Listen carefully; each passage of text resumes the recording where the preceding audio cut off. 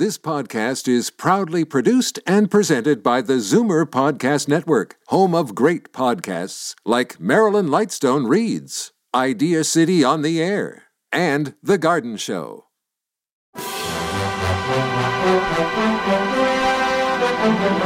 It's Zoomer Radio's Theater of the Mind with Frank Proctor. Open your mind as we fill your head with amazing thrills, chills, and laughs. Theater of the Mind. The best love programs from radio's golden age. Only on Zoomer Radio. Now, here is your master storyteller, Frank Proctor. Well, thank you, and welcome to the show. At the half hour, we'll have another visit with the most slothful, lazy, but brilliant detective, Nero Wolfe. But first, we join the gang at Madison High, starring Eve Arden as English teacher Connie Brooks, along with the usual gang, Mrs. Davis, her landlady, played beautifully by Jane Morgan. She was absent-minded and had two trademarks, a penchant for whipping up exotic and often inedible breakfasts, and a tendency to lose her train of thought mid-sentence. Osgood Conklin, expertly played by Gail Gordon, is the blustery, gruff, crooked, and unsympathetic principal of Madison High, a near constant pain to his faculty and students. Now, here's a little factoid I didn't know before. Conklin was played by Joseph Forte in the show's first episode. Gordon succeeded him for the rest of the series' run. Philip Boynton, of course, played Jeff Chandler, a Madison High biology teacher, shy, often clueless. And then there's Walter Denton, played by Richard Crenna, a Madison High student, well-intentioned and clumsy, with a nasally high, crackling voice, which he can disguise when making mischief, often driving Miss Brooks to the school in a broken-down jalopy. Our Miss Brooks was considered groundbreaking for showing a woman who is neither a scatterbrained klutz nor a homebody, but rather a working woman who transcended the actual or assumed limits to women's working lives at the time. Connie Brooks was considered a realistic character in an unglamorized profession. She often joked, for example, about being underpaid, as many teachers are, and who showed women could be competent and self-sufficient outside their home lives without losing their femininity or their humanity. That's a name that's still sought by many right now in the year 2018, huh?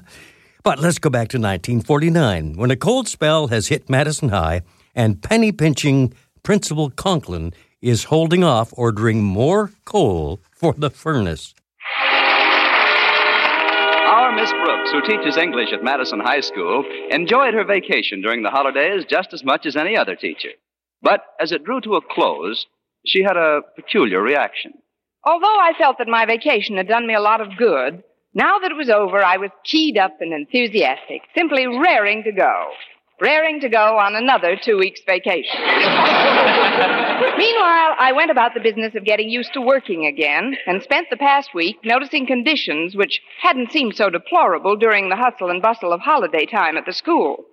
I was telling my landlady, Mrs. Davis, about them while we were having breakfast Friday morning. Let me pour you a cup of this coffee, Connie. It's Rio de Janeiro style. I just got the recipe. Rio de Janeiro style? Yes.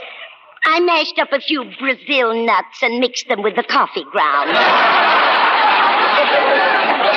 That's one reason why the blonde hair of a Brazilian is so outstanding. But, Mrs. Davis, very few Brazilians have blonde hair. That's another reason it's so outstanding. But I'm afraid I've interrupted something you started to say to me, Connie. Oh, it wasn't very important. I had just said that I really shouldn't do that. It's a habit I picked up from my brother Victor. He's terribly absent-minded. I thought your sister Angela was the absent-minded one in the family. Angela? Yes, that's what you told me. What did I tell you? That she was very absent-minded. Who? Your brother Victor. Now, how did you know that? You've never even met Victor. But he is confused sometimes, poor dear.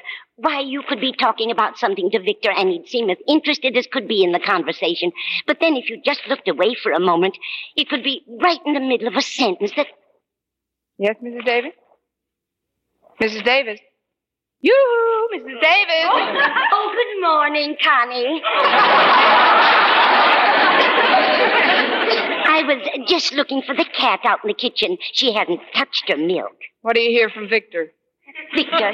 Oh, my brother. Oh, he's fine, thank you, dear. He calls me quite regularly. My sister Angela's the one that worries me. She's the absent-minded member of the family. But I keep feeling that I disrupted your train of thought. Did I, Connie? There's not a car left on the tracks but the caboose. I was merely telling you, Mrs. Davis, that I never realized how bad conditions were at school until this cold spell set in. Why, my classroom is so drafty that half my pupils can't answer questions because their teeth are chattering. That must be awful. Young people have such loud teeth. Yes, sometimes my room sounds like a dice game on a tin roof. Have you talked to the principal about it? Not yet, but I'm going to today. He's just got to get the Board of Education to allot us a bigger budget for coal. Well, I wish you luck, dear. Is Walter Denton picking you up this morning? Yes, Mrs. Davis. Oh, good. Connie, I'd like to apologize again for interrupting you before. As I say, I've been a little worried about my eccentric brother, Victor. Before you go, though... Yes? Goodbye, Connie. Goodbye, Mrs. Davis. And by the way, Mrs. Davis... Yes, Connie. Yes, Connie, Why, she's gone. Poor thing. She's been under a terrible strain lately.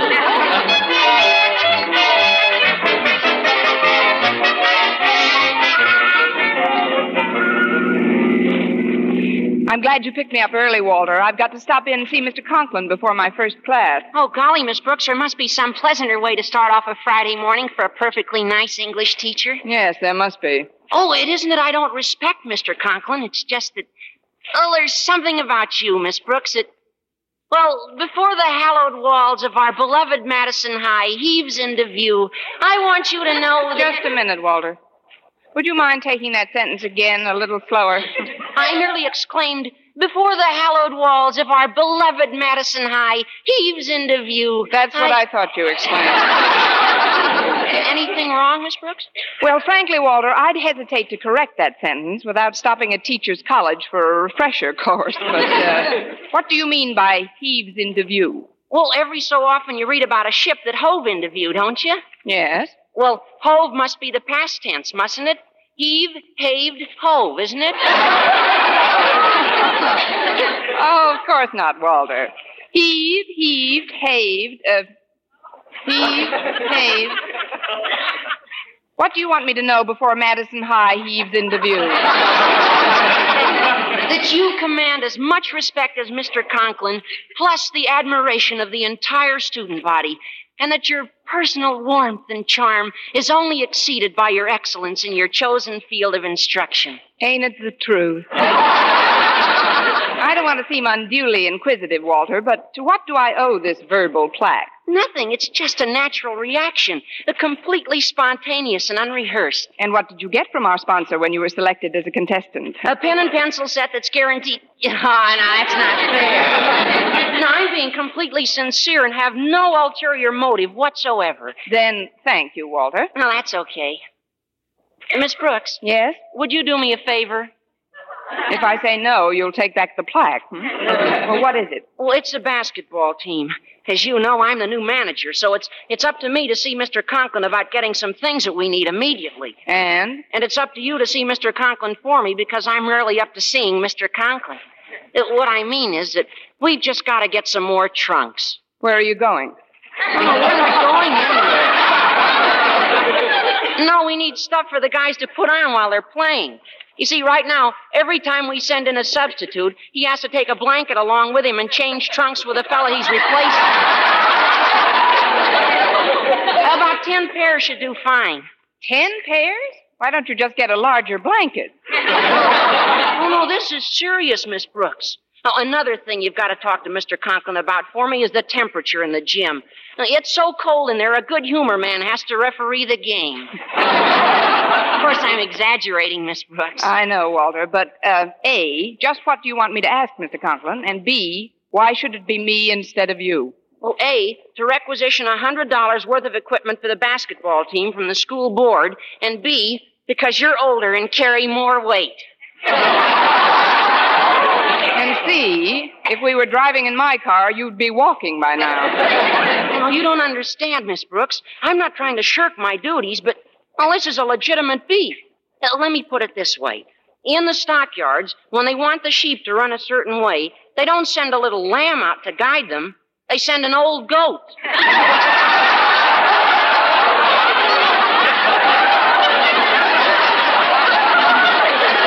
I mean, you've seen it in the newsreels, I'm sure, where the goat and the... Gosh, I hope you're not mad, Miss Brooks. Oh, forget it, Walter. Why should I be mad? Then you'll do it? You'll ask Mr. Conklin for me? I'll do my best. Now, you'd better start putting on your brakes. My brakes? Yes, the hallowed walls are hiving into view.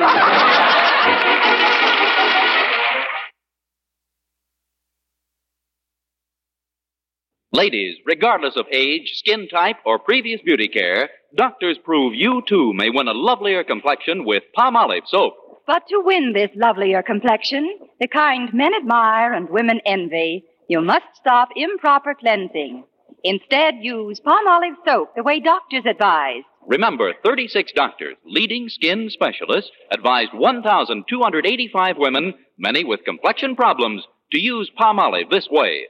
Some have dry skin, some oily, some coarse-looking. Using Palmolive soap alone, 2 out of 3 won lovelier complexions. Now, here's what the doctors advised. Wash your face with Palmolive soap. Massaging for 1 minute with Palmolive soft lather. This cleansing massage brings your skin Palmolive's full beautifying effect. Rinse. Do this 3 times a day for 14 days. It's that simple. But doctors have proved this way, using nothing but Palmolive, really works. So forget other beauty care. Use Palmolive soap alone for a lovelier complexion. For loveliness all over, use big, thrifty bath-size Palmolive in your tub or shower.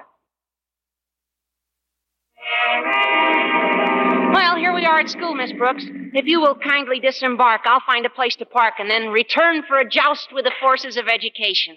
If I was a gambler, Walter, I'd bet on you to place. Oh, there's Harriet Conklin. I think I'll ask her what kind of a mood her father's in. Okay, Miss Brooks. I'll see you later. Just a minute, Harriet. I'd like to talk to you. Oh, hello, Miss Brooks. I'm glad we ran into each other. Same here. Harriet, did you have breakfast with your father this morning? Well, yes, I did. How was he? His temper, I mean. Pretty good, Miss Brooks, until Mother showed him some of the bills that had come in. Then what did he do? Nothing unusual. He just slammed down his paper, bit through his coffee cup, and left. It could have been worse. Sure, he could have bitten your mother. That's one of the reasons I'm glad we ran into each other. Miss Brooks, did I ever tell you what an unending source of inspiration you are? Oh, I must end somewhere. I mean it, Miss Brooks. You're more than just an excellent instructor of English. You're... I'm the patsy who's going to face your father with one of your problems. All this and psychic, too. How did you know I wanted you to talk to Daddy for me, Miss Brooks? Well, why should you be an exception, Harriet? What's your beef?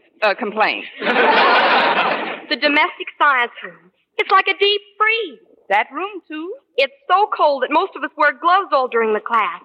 Makes it very awkward, Miss Brooks, especially when we're trying to use the sewing machine. Sounds pretty bad. Bad? It's terrible. Yesterday, Bessie Snyder sewed 5 of her fingers together. Oh, what's so terrible about that? Gives you an extra ladle for the cooking class. It broke the sewing machine, and we need $200 for a new one. Oh, but Harriet... Miss Brooks, it's up to you to make conditions in this school livable. For you mean? I'd better be armed with plenty of facts before I face your father, though. I think I'll make a survey of the rest of the rooms. Starting with Mr. Boynton's biology laboratory? Now who's psychic? Yes, Harriet, I think I'll interview the shy master of the microbes. I've been in there, Miss Brooks. It's even colder than the other rooms. I hope you can do something about it. I should be able to, with the experience I've had. Well, what do you mean, Miss Brooks? I've been trying to thaw Mr. Boynton out for years.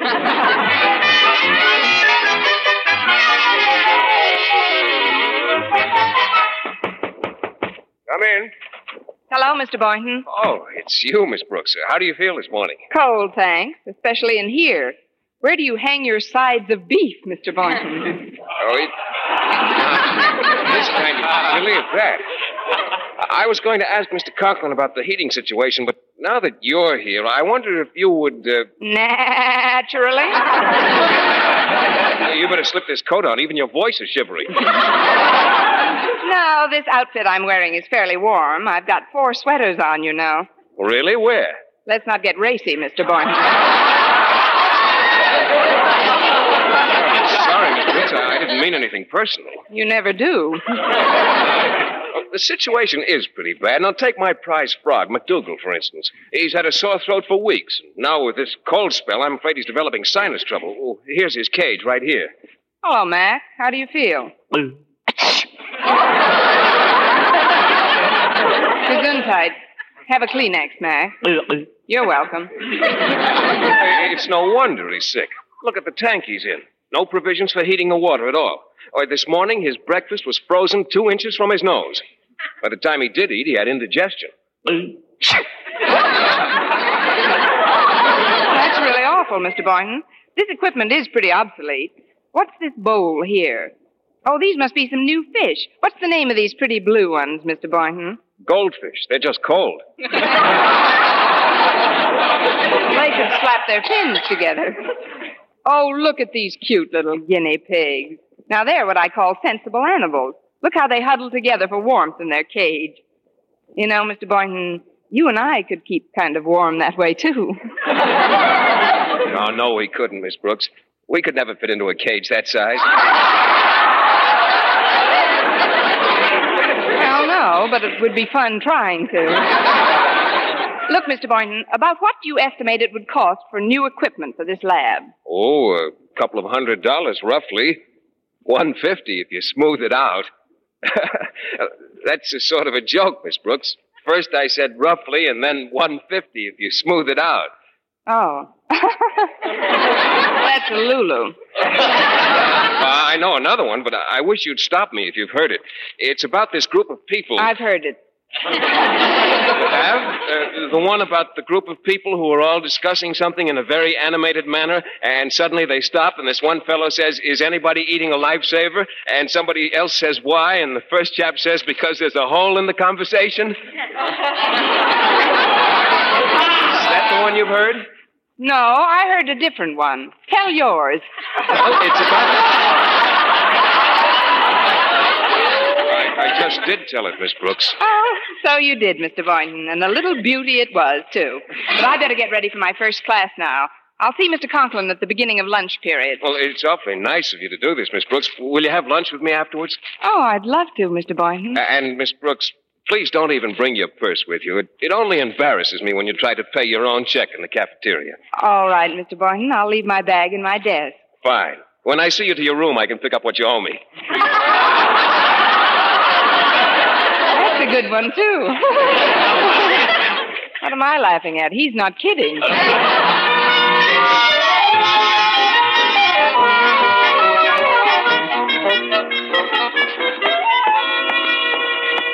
Let's see this list now. Weather stripping for my room, $50. Basketball team equipment, $100. New sewing machine, about $200. And biology lab equipment, $150. Total, $500.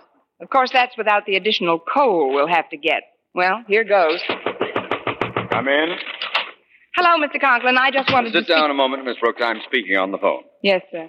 So you see, Miss Stanhope, this senseless extravagance has got to stop. Why, do you realize that your art class used up 3 more drawing pencils this month than last? What do you think the school board is made of? Money? What? How can you cut down? Tell the students not to sharpen them so often. And remember, Miss Stanhope, it isn't the 50 cents involved that's important. It's the money. Get on the ball and let's start cutting down expenses around here. Good day. Now, what do you want? Happy New Year, Mr. Conklin. I just happened to be passing your office, and I thought I'd stop in and say hello. Hello. Now, if you'll excuse me, I was just going to lunch. But, Mr. Conklin, you don't want to go up to that drafty cafeteria. What do you mean, drafty? Oh, it is. It's almost as bad as the schoolrooms. What? And the gym and the biology laboratory and the domestic science room, in which your own daughter Harriet is at this very moment shivering and shaking while she sews her gloved fingers together on the sewing machine which Bessie Snyder broke. There, I said it, and I'm glad. If you're angling for another vacation, Miss Brooks, the answer is no. Now compose yourself and talk like a rational human being. Well, it's like this, Mr. Conklin. If we could get a larger appropriation from the school... A larger appropriation? Miss Brooks, let me tell you what I was planning when you so fortuitously entered my office. I was planning on a general revision of expenses, an economy wave the likes of which this school has never seen. For example, you will in the future direct your pupils to use half as much chalk. You mean no more capital letters? Exactly. And this building, it's kept like a hothouse. I intend to cut way down on the supply of coal we're wasting. Wasting? But... Don't butt me, young woman. Oh, I can't help it. I'm the goat that was picked for the job. That is, it's not a question of a lot of money, Mr. Conklin. And the temperature of the school is very important. It certainly is. And I find it extremely comfortable for the most part. But why are you wearing your overcoat? It's just a silly quirk of mine, Mr. Conklin. I'm trying to break up an ice jam in my arteries. Oh, nonsense. And take off those gloves. And I wish you'd stop smoking while you're talking to me. I'm not smoking. I'm just breathing. Well, cut it out. That's the trouble with people nowadays. They're all mollycoddle, softies. Why, when I think of our forefathers at Valley Forge, dragging cannons through the snow with their feet wrapped in rags, it's enough to make my blood boil. Well, it wouldn't boil in my room. Look, Mr. Conklin, if you don't care about people, think of the poor little animals in Mr. Boynton's laboratory. What's wrong with them? The white mice can't run around on the treadmill without snowshoes. McDougal doesn't know whether to croak, sneeze, or hiccup. So he does all three, and it's pretty depressing.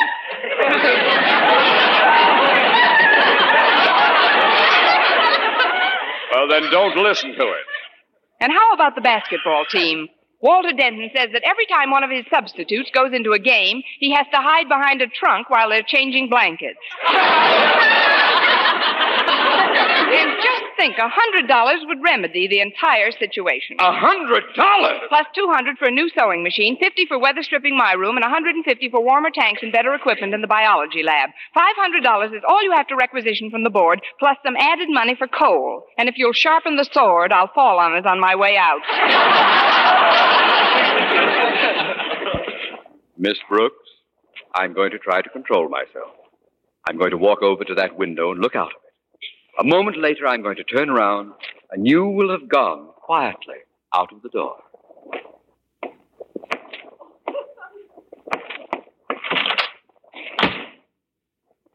That's better. $500 indeed. Plus coal. Get out!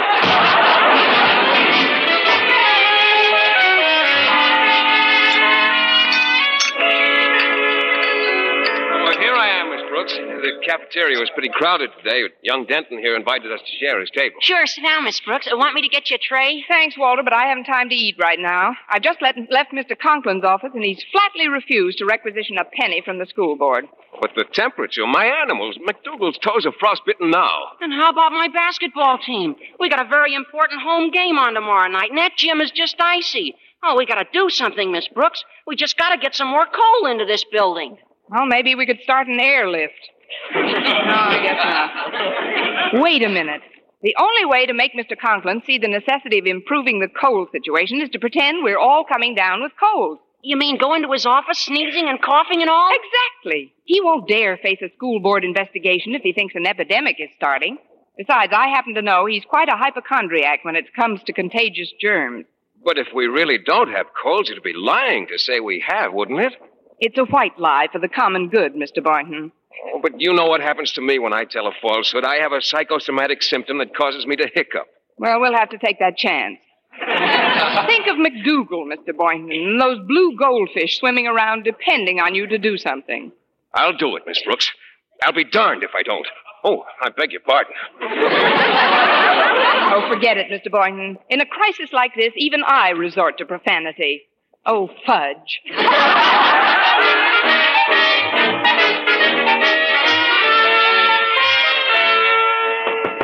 Come in. Mr. Conklin, I got a bad cold. What? It's in by Doze and Ed, mostly. Sure. Yeah. Turn around, Boynton. Don't you know those germs travel? How long have you had this cold? Oh, for a long time. Achoo! You caught something from that wretched frog of yours. Now go take some aspirin, go home early, do something, but get out of this office at once. But, Mr. Conklin, my laboratory was a little bit warm. I'll talk to you after you've recovered, Boynton. Fine, Mr. Conklin. Thank you, sir. Achoo! Better open the window and clear the air in this room. That's better. Come in. It's me, Mr. Conklin. Water deaded. What do you want, Denton? As manager of the basketball team, I'd like to request a warmer gym. A what? A warmer gym to play in. It's freezing in there. I got a cold. You too? Well, cover your face when you sneeze. We got a very important game to play tomorrow, and we need some heat badly. Heat? Well, if you've got such a bad cold, Denton, you'd better not come round to the game tomorrow. What? I'll be there, and I'll appoint another manager. Well, I'm not that sick, Mr. Conklin. Gosh, I feel great. I mean... I think I know what you mean, Denton. This is all a scheme to get me to ask the board for more money. And I think I know who put you up to it, too. She did not. Oh, that is... Come in, Miss Brooks. How did you know it was me, Mr. Conklin? I heard you rehearsing your sneeze. Gee, you look great, Miss Brooks. Never saw you looking better. Thank you, Walter. You couldn't possibly have a cold or anything the way you look. Know what I mean?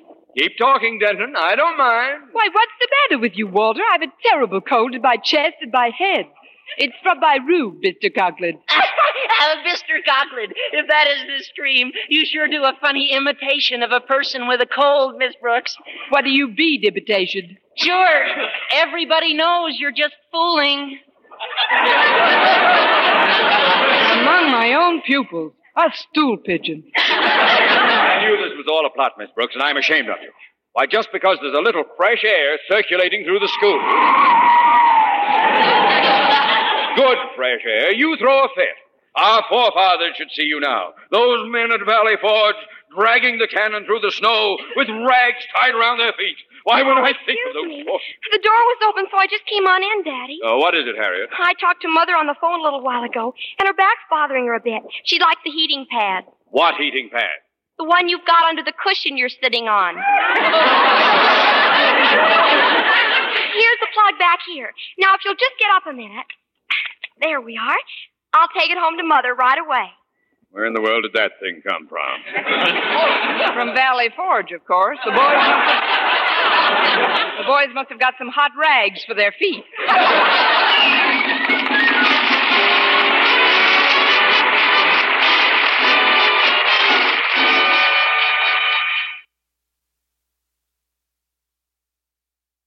Well, Mr. Conklin recommended the necessary expenditures to the school board and personally ordered some coal immediately. I thought it was a very sportsmanlike and unselfish gesture, and I started to tell him so when I met him in the hall. Mr. Conklin, I think it was very nice of you to tackle this problem so promptly. Thanks, Miss Brooks. But I wasn't prompt enough. I'm getting pneumonia.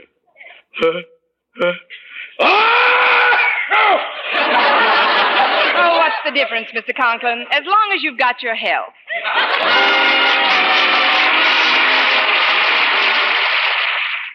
Stay tuned for Nero Wolfe next on Theater of the Mind. Time now to interrupt Nero Wolfe as he currently sniffs his orchids and enjoys another exotic meal to appear in tonight's episode, Midnight Ride. Ladies and gentlemen, the ringing of that phone bell brings you mystery, adventure. Nero Wolfe's office, Archie Goodwin speaking. Who? Oh, yeah, hello, Doc, how are you? What? In trouble, you? More trouble. You attract trouble, Archie. Hang up. It's our dentist, Dr. Thrumming. Let him wait.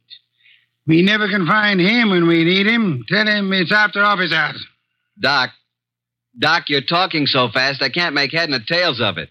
Look, listen, Doc. Come on over here and we'll be able to hear you. It'll only take you a few minutes. Right. You consistently disobey me. I want to work on my paper about odontocosms.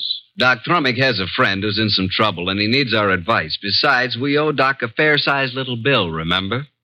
Money again, Archie. Money is the curse of our times. Yeah, man. Bring on all the curses that is available.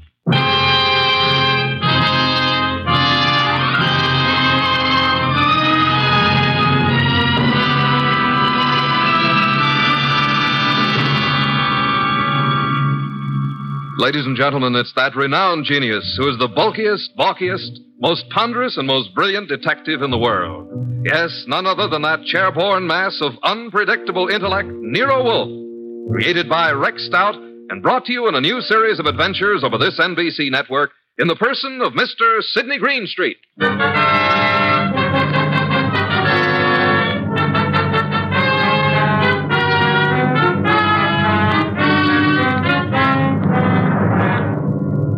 This story is one we refer to as the case of the Midnight Ride. Oh, yeah, there was a ride, all right. But it would never have happened if we hadn't received another phone call a few minutes after our Dr. Thrummig phone. It was late in the evening, and Nero Wolfe was studying his paper on orchids while I was absorbed in playing some phonograph records. Archie, not so loud. I can't possibly think when you play that infernal thing at such volume. What was that you said, boss? I said I can't understand why you can't get music from a phonograph without vibrating the top of the instrument. That's right. I can't understand why the neighbors haven't called the police. Do you hear that, Archie? Archie! All right, I'll answer. You're fired. Naturally. Hello? Hello. Is this Archie Goodwin? I know, Mr. Wolf's... What? Me? Archie. Yeah, who is it? I need help, Archie, please. Come at once. Please. Oh, please. You and Nero. Who is this? This is Gloria, but... No, don't. Gloria who? Ronaldo West. Hello? Hello? Well, did you hear that? Another female bar. What happened? Boss, who do you know named Gloria? Gloria? I know nothing about anyone named Gloria. She said her name was Gloria something. I couldn't quite get the last name. But she did say Ronaldo Road. Well, it's quite possible that she resides on Ronaldo Road. First, she asked if this was Archie Goodwin speaking, and before I had a chance to say anything, she asked me to come to her at once. She needed help. For you to bring me along. For me to bring Nero along. You don't even know what you're talking about. Well, she said she was Gloria Bar or Mar or something like that, and then she said Ronaldo Road West, and then the scream, and that's all there was. The usual pattern of your experience with women. Sounded like a hand was slapped over her mouth, or she was grabbed by the throat. Bring Nero with you. I am taking no more assignments this week. Ronaldo Road West, where is it? I don't believe there is a Ronaldo Road West. If I remember correctly, Ronaldo Road runs north and south and is approximately 12 miles long. But she said west. What she probably tried to say when she was interrupted was Ronaldo Road West Chester. Westchester, of course. Asked Inspector Kramer to try to check on that phone call. I'll ask him to try. By the way, do you expect to find this Gloria alive, Archie? I certainly hope so. And are you aware that if someone strangled her, then they must have heard her speak your name? Yes, and yours, too. Shall I open it, boss? Why not? Let us face it, Archie, huh?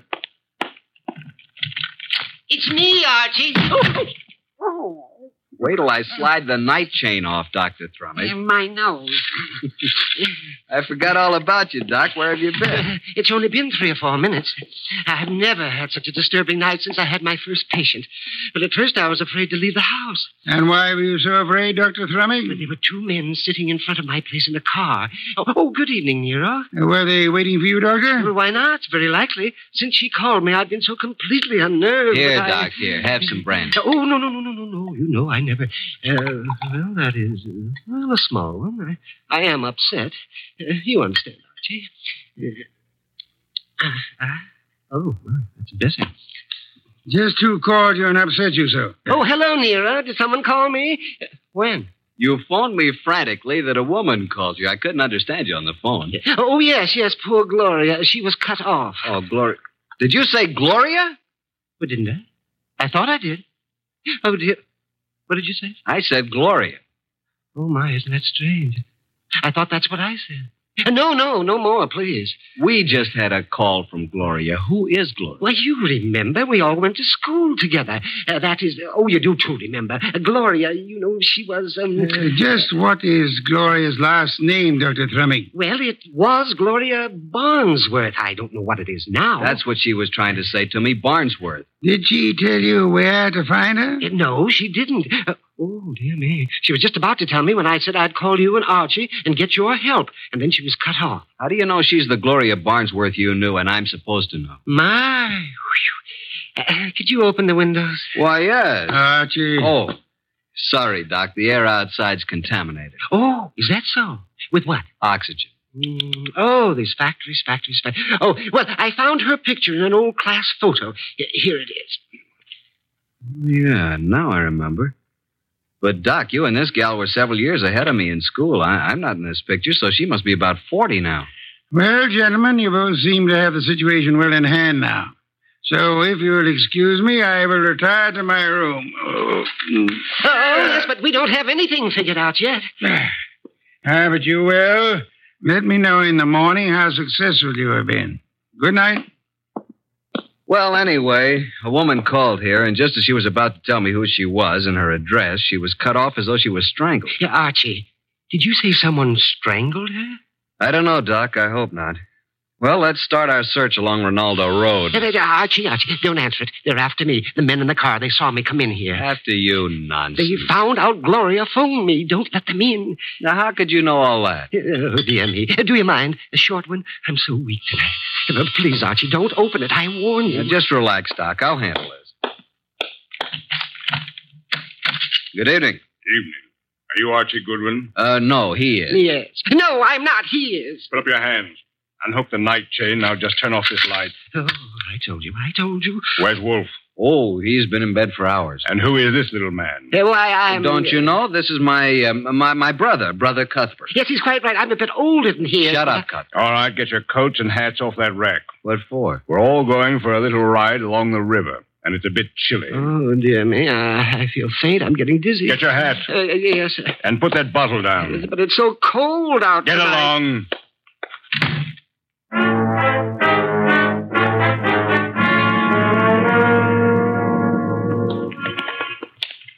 Here's the car. Now, Mr. Goodwin, hand over that gun in your pocket. But I haven't got... Okay, there you are. Thank you. Now get in the car. You get in the front seat with the driver, Goodwin. Your brother can get back with me. Okay, you know where we're going, driver. Yeah, but what?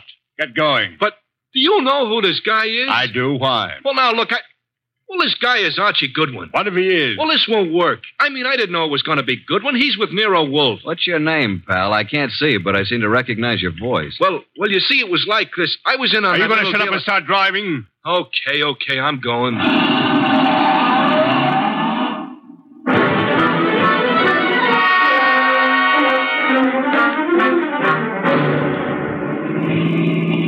Now, see here, it's getting very late. I don't like this. Where are you taking us? Keep calm, Doc. Yeah, don't get excited. Just take it easy. Listen, Goodwin, I got a record Shut for up, you. you two. What's the idea back of all this, friend? Pull off the road here, driver. Yes, but we're way out in the country.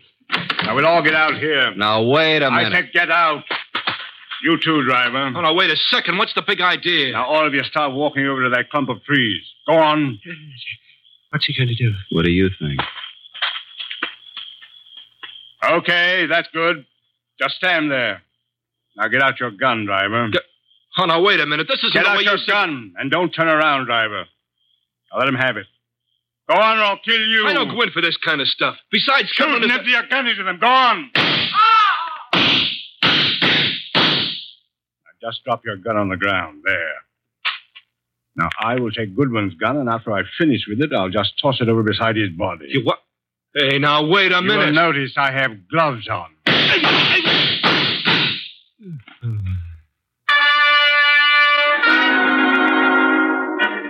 Hey, Doc. Dr. Thrumming. You all right, Doc? Oh, Oh, Archie, I'm sorry.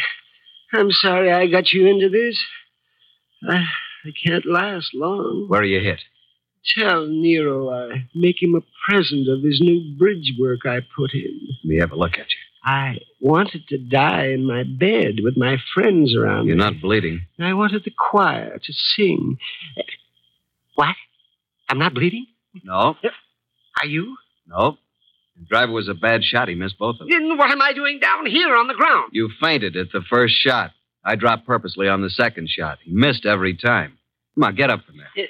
We're very lucky people. What became of them? Hand me my gun. Oh, is this your gun? Wrap it in his handkerchief. Come over here. Yep. Here he is, the driver. And he's dead. This is dreadful, Archie. What do we do now? You got a lighter? Here's my pocket flash. Here's his gun beside him. Don't touch it. I'll look through his pockets. You knew what he meant when he said he had a record for me someplace. A picture of a girl. It says, to Mike from Violet. Mike. The fellow's face is certainly familiar, but I can't... Hey, wait a minute. Mike Jordan, that's it. Mike Jordan? Yeah, Wolf cleared him on a frame-up 3 years ago, and this girl Violet is an entertainer in a nightclub downtown. Violet, yes, but what does all this have to do with Gloria? There's no other identification on him. Maybe the other guy took it off of him. Well, now we got to find Violet. How? We can't even find Gloria. I think now that this guy Mike Jordan missed us deliberately. Let's start hoofing it back to that last crossroad. There was a telephone there. I'll call Nero.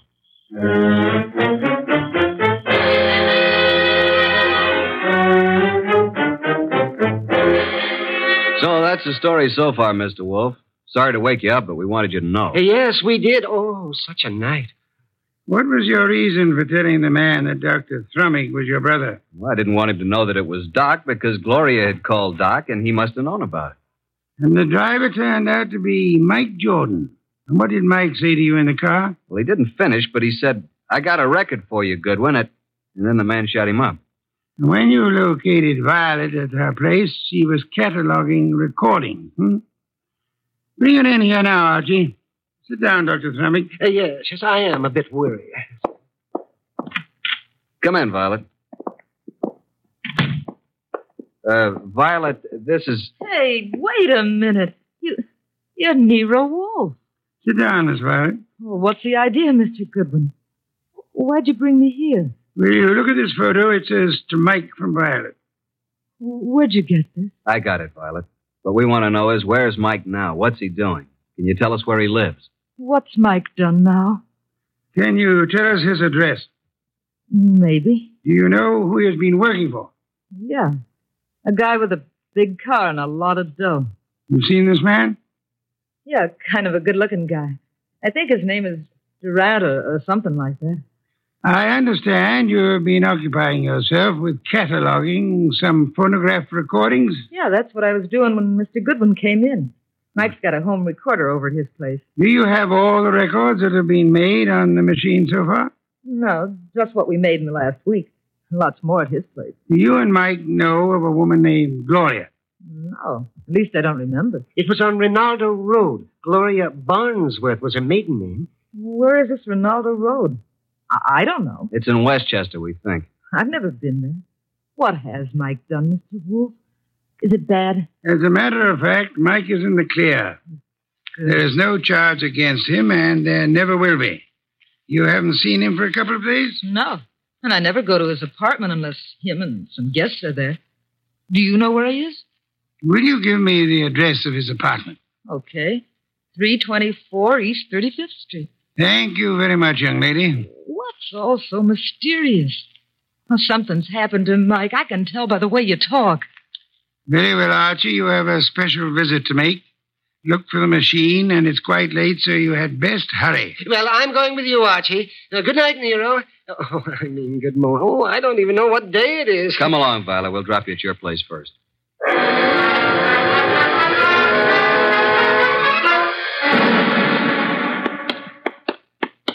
Well, here we are, Doc. Yes, has his name right on it. Mike Jordan. No, we're fairly certain that no one's in there. What do you know? I didn't lock. lights are on. I know. Listen. Yeah, it's a light humming noise. But where is it coming from? Over in that corner, those wall cabinets. There it is.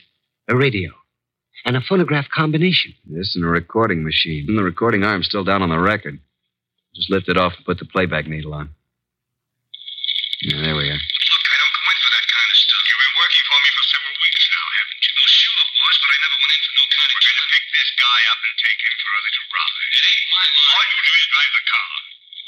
Okay, I'll take a chance, but remember, I'm just the driver of your car.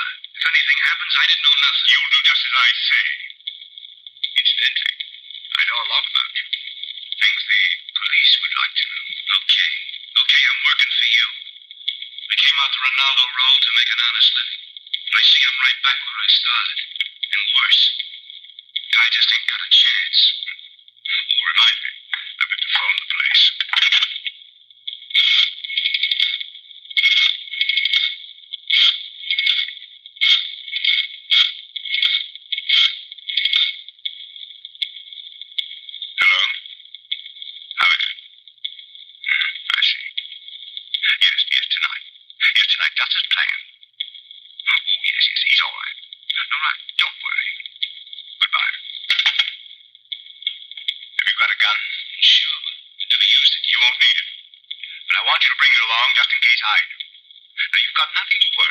I'll take care of everything, and nothing will be traced to either of us. You got your money? Let's go, Mike. It's getting late. Well, Doc? He did say Ronaldo Road. That's where our Gloria called from, so they're all tied in together. Come along, Doc. We're going back to Mr. Wolf again, and we'll just take this record with us.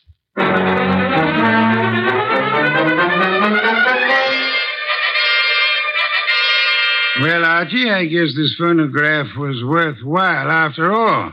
Yes, indeed. Hey, don't you find this a very interesting recording, Nero? I'm sure we're going to add it to our collection. And these are the two men who took you on the ride. That's right. But we're really no further along in our desire to help Gloria. That's right. We're on Ronaldo Road. Boss, if we can find the address, will you go with us down there or over there or wherever it is? I might. And you already have the clue to the address? We have. Where? In that phonograph recording. Play it again, Archie. Just the part where he uses the telephone. And slow the speed way down. Then take down the numbers I call off. Okay, boss.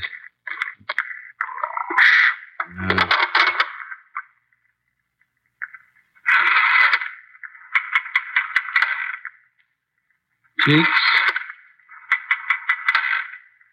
5, 3, 2,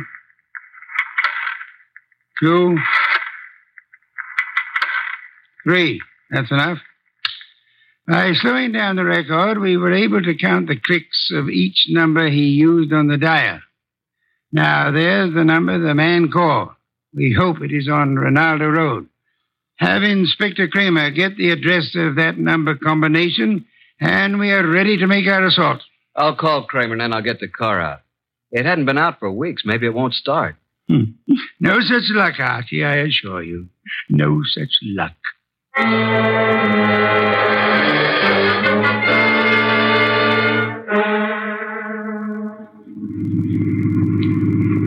Oh, here it is. I think we must go through this big gate. Yes, there's the number. 23 Ronaldo. Slip up to the entrance as softly as possible. Turn out your headlamps. Here we are, boss. Easy now getting out. Don't pull, Doctor. Don't pull on me. There we are. Now come along. Yeah, spooky sort of place, isn't it? All big houses are like that. Must be 20 rooms. Yeah. There's not a light in the place. Use the knocker, Archie.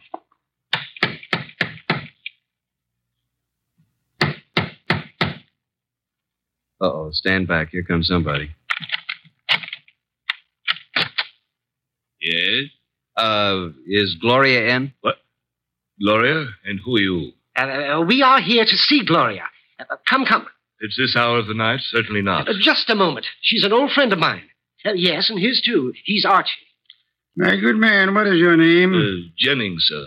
And the household is in bed at this hour. What is it, Jennings? Who's at the door? They're asking for you, Miss Gloria. For me? Well, come in, gentlemen. You may go, Jennings. Please. Very well, miss. Just as you say. Now, what did you want? Say, Doc, is this the Gloria? Well, I don't know. It doesn't seem... Are you Gloria? Yes. Well, why did you call us? Oh, then you're Archie Goodwin. Yes, and I'm Dr. Thrumming. But you I called you because I need your help. Desperately. Gloria, what is going on here at this hour? Oh, and who are these gentlemen? Well, you see, Uncle, Mr. Goodwin came... Came to see you? Why? Well, because I think you'd better go to your room, my dear. Don't you think that is best? Your room and rest? No, I don't want to. I won't. Go to your room. No, I won't. I can't. All those people walk in and out. They want to kill me. Jennings, take her to her room. Yes, sir. Come along, miss. No, I won't. Let me go. There are hundreds of people. They'll kill me. Come along. No, please. No. I'm so sorry. There's nothing we can do with her. Now, Mr. Goodwin. Yeah? What is it you wish? The girl called you Uncle. Oh, pardon me, I'm Nero Wolf. How do you do, Mr. Wolf? Yes, she called me Uncle, but I'm not really a relative. I'm Dr. Gunther, retained by the family. As you can see, the girl is quite ill. Oh, well, we're old friends of Gloria's, and we'd like to see her. But you just saw her. We don't refer to this young lady. We have in mind the elderly Gloria. Now come, Dr. Gunther. You know to whom we refer. What? You mean the girl's aunt? Well, it's very strange. If you are a friend of the aunt's, that you are not aware of her condition. Her condition? Yes. The aunt has been bedridden for nearly a year. Paralysis. And it seems to be most coincidental with your visit, but she passed away this afternoon. Died? Gloria? This afternoon? But how could that be? We'd like to see the remains, Dr. Gunther. Yes, we'd like to see the remains. Just where are they? They are here, Mr. Goodwin. And if you and your brother and Mr. Wolf will step this way to the small parlor. There you are, gentlemen. I'll leave you alone. I'll be in the library. Well, gentlemen, there she is. What do you say? Do you recognize this woman? Well, yeah. It's been many years, but that is Gloria Barnsworth. Well, good heavens, yes. It's Gloria, all right. Poor woman. I remember now. She married a very wealthy manufacturer named Kenton, who died. She's remained a widow, I guess. He said she died this afternoon. Are you sure it was an elderly woman who called you this evening? And by the way, just feel her forehead. It's warm. She couldn't have been dead more than an hour. She isn't dead. No signs of pulse. Your cigarette case, please. Very slight moisture. Respiration barely perceptible. She's under heavy narcosis. Been given a heavy dose lately. Let's get out of here. Wait. Do you recognize the uncle, Father Dr. Gunther? No, do you, Thrumming? No. Does he look like the man who took you for a ride? It was too dark, boss. He was all bundled up in heavy clothes. Let's get out of here. The door was locked after we came in. He's right. Come on, Doc, let's put our shoulders to it. 1, 2... Go! Gentlemen, what on earth does this mean? Why'd you lock the door? Oh, I'm sorry. It's a spring lock. I had no intention of locking the door. And I suggest, Archie, that you have it repaired. And now, Archie, will you step to the door and let Inspector Kramer in? He followed us up the driveway. Yeah, about time. Getting cold out here. Inspector Kramer, this is Dr. Gunther. In that room is a woman he claims is dead. She is actually under the heavy influence of narcotics. Yeah? Who is she? Mrs. Gloria Kenton, widow of the wealthy shoe manufacturer. And this attractive young lady coming down the stairs is supposed to be mentally ill, which I do not believe. Her name is Gloria, too. A niece of the elder Gloria. But Archie and I both knew Gloria Barnsworth. Kenton. Yeah, I get it. And I suggest that this man is not a doctor, but is young Gloria's husband, And they're attempting to force the Aunt Gloria to change her will in their favor. This is utterly ridiculous. The aunt was able to phone Doc Thrummig and me tonight, but she was apparently caught in the act. And this man, who is posing as the uncle, hired Mike Jordan to drive his car while he picked up Archie with the intent of killing him. Well, this is the same man? The same. And if Mike Jordan hadn't recognized Archie, both of you would be quite dead. This man double-crossed Mike and killed him, believing that the whole thing would be blamed on Mike. Mike deliberately missed. All right, so what's he going to do about it? Come on, let's get out of here fast. Look out, he's a cop. All right, now get those hands up and keep them up. Come along, Archie. I have another appointment. The inspector can handle it from here on.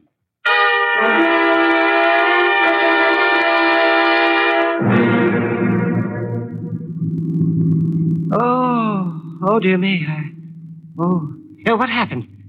Am I all right? Yeah, you just fainted again when the shooting started. Really quite fortunate that Mike Jordan recorded that conversation. Fortunate indeed. How did you know this uncle was the same guy who took us for a ride? First, by his speech pattern, he is undoubtedly a Canadian. But you must have missed the most important slip-up. What was that? When he escorted us to see the body, he said to you, Archie, if you and your brother and Mr. Wolf will step this way... Now, how would he believe that Dr. Thrummig was your brother? No one mentioned it. Of course, the clue I planted and then missed myself. Quite right, Archie, quite right. What time is it? 8 a.m. I certainly appreciate your coming out for me on this deal. Oh, but I didn't do it just for you. There is an Orchid Lovers Convention this morning at 9 o'clock. What? And you mean... Yes. I'm sure you'll enjoy it tremendously. Both of you. Oh, brother. What's that? Nothing, Doc. Nothing at all.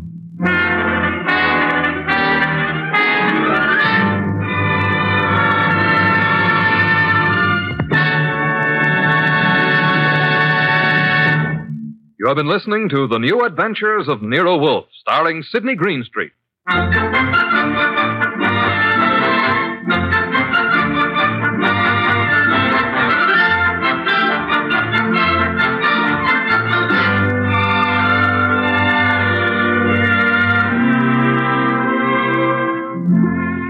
Tonight's transcribed story by John Edison was based on the characters created by Rex Stout. This is an Edwin Fadiman program produced and directed by J. Donald Wilson.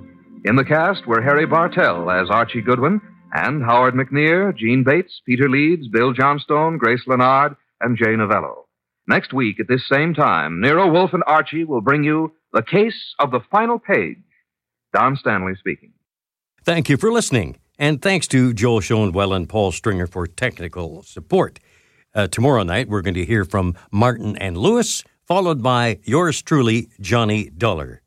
The executive producer for Theater of the Mind is Moses Neimer. I'm Frank Proctor. Have a great night. This podcast is proudly produced and presented by the Zoomer Podcast Network, home of great podcasts like Marilyn Lightstone Reads, Idea City on the Air, and The Garden Show.